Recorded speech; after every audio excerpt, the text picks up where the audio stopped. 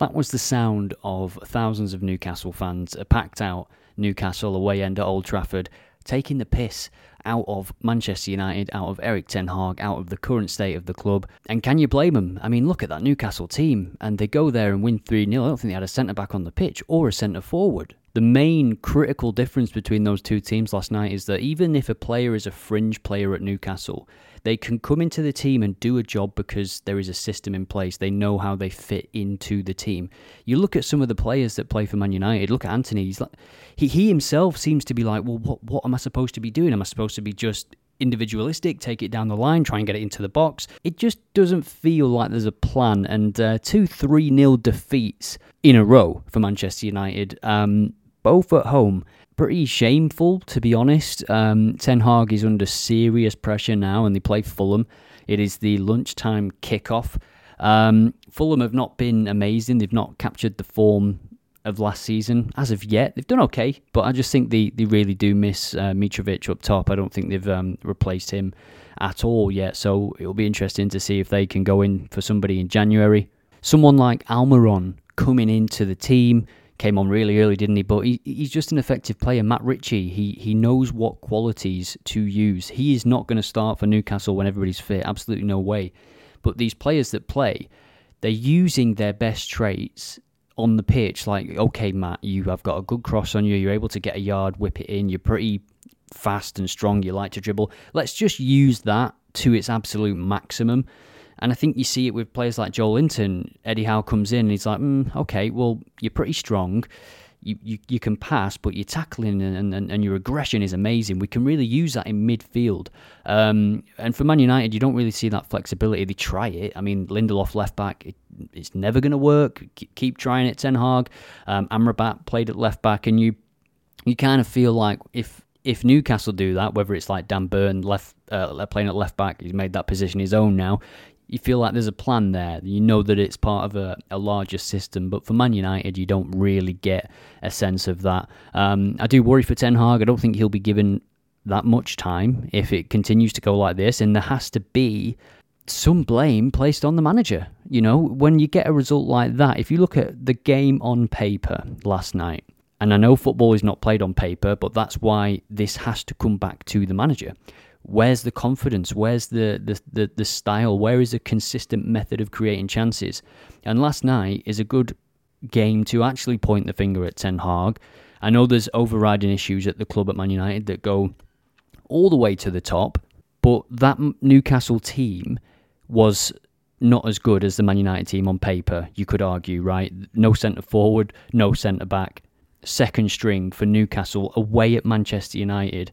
I think Newcastle themselves would have been surprised just how easily they won the game. Man United had more of the ball, but there's just no threat. There's no danger. And Rashford was on the bench. Bruno Fernandes was on the bench. I don't think it would have mattered. I've watched Man United most weeks this season. Rashford, he's not a scary player. I think a lot of defenders have figured him out. They know what he's going to do. People say, oh, he's not on fire. He was on fire last season. I don't think he was. I think he has these purple patches, and then he comes back down to his level, his average, which I think he's a defendable winger.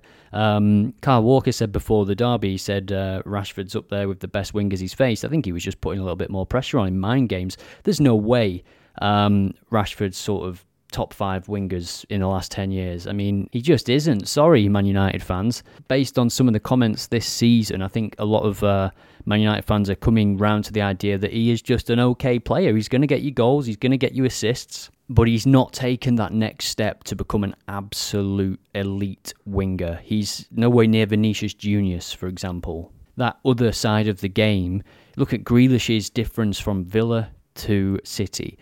That is what Rashford needs. He needs that kind of coaching. He needs to know when to pass, when to run, when to hold the ball, when to realise his team is out of position and regain possession and just keep it and wait for the system to be reset. And again, that comes down to the manager. If you look at City, every single one of those players is always thinking about that. And that's what Grealish didn't get at first, but now he gets it. And he is incredible. Bernardo Silva gets it. Foden gets it. They all get it. Rodri is the conductor in the middle of that system. And for Manchester United last night, there was no conductor. It's not Mason Mount. It's not Casemiro. It's nobody. There is nobody leading this team. Bruno Fernandes spends more time moaning at the referee. He's infuriating to watch because he's obviously got the quality. He's got, De Bruyne level numbers in terms of assists and goals. He is an output machine, but he lets himself get distracted in games by the smallest of things. And it doesn't matter if they're playing City or they're playing bloody Wickham away in the FA Cup. It's just what he is. He's just so aggressive in terms of his attitude towards referees, and he just lets a little decision get under his skin really easily. And if he can master that and become a leader, because at the minute, people blame Anthony for what he did when he came on. Came on late in the derby, hacked away at Doku. Should have been a red in my opinion. And then he's flapping away Doku's hands, but he's just following the lead of his inspirational captain, Bruno Fernandes, right? Bruno had been doing that for the last 20 minutes in that game before Anthony had come on. And before that, he'd been moaning at the ref for 60, 70 minutes. It's what he does, unfortunately. And if you are captain, you are leader, you're going to have some professionals that are like, he shouldn't be captain within the own team, and that creates a bit of a divide. And then you're going to have some of the younger players that think, okay, this guy's the captain, let's follow his lead, even if it is subconscious. So that was a bit of a ramble about Manchester United, and where do I think they will finish this season?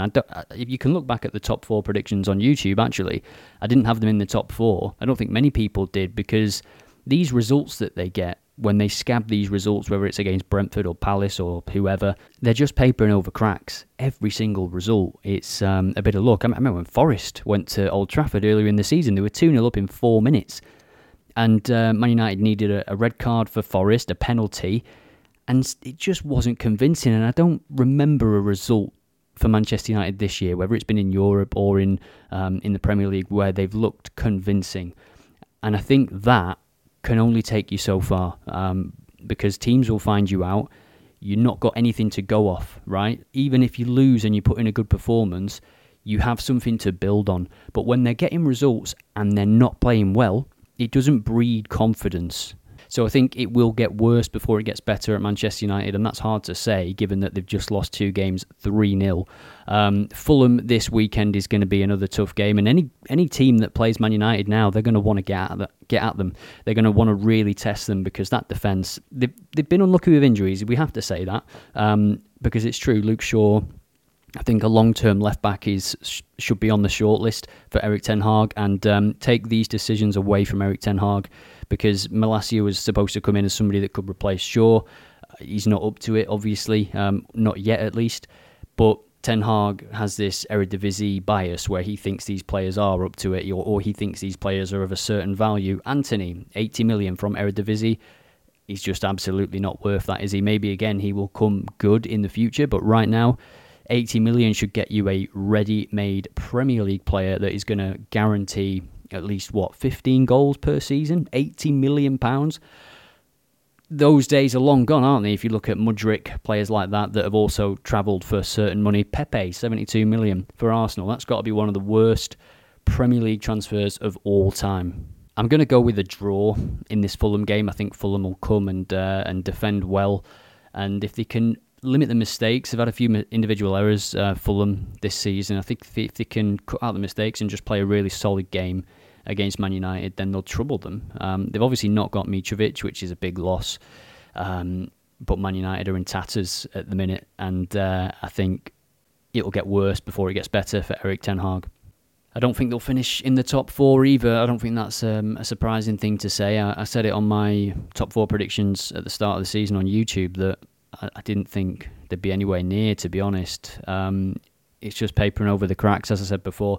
Let me know what you think about Man United. How are they going to progress this season? What do they need to change? Is it a formation thing? Is it a player thing? Is it just the Glazers? Is it just as easy as saying the Glazers need to go, they need to go, that's it, get them out, and then everything changes? I don't really agree with that. I think there's more to it, and I think at some point you've got to point the finger at Erik ten Hag, especially for performances like that last night, where that Newcastle team there, I know Newcastle are very, very well set up, but they were there for the taking, given the players that were out on the field for Newcastle, and it's an embarrassing result for Man United.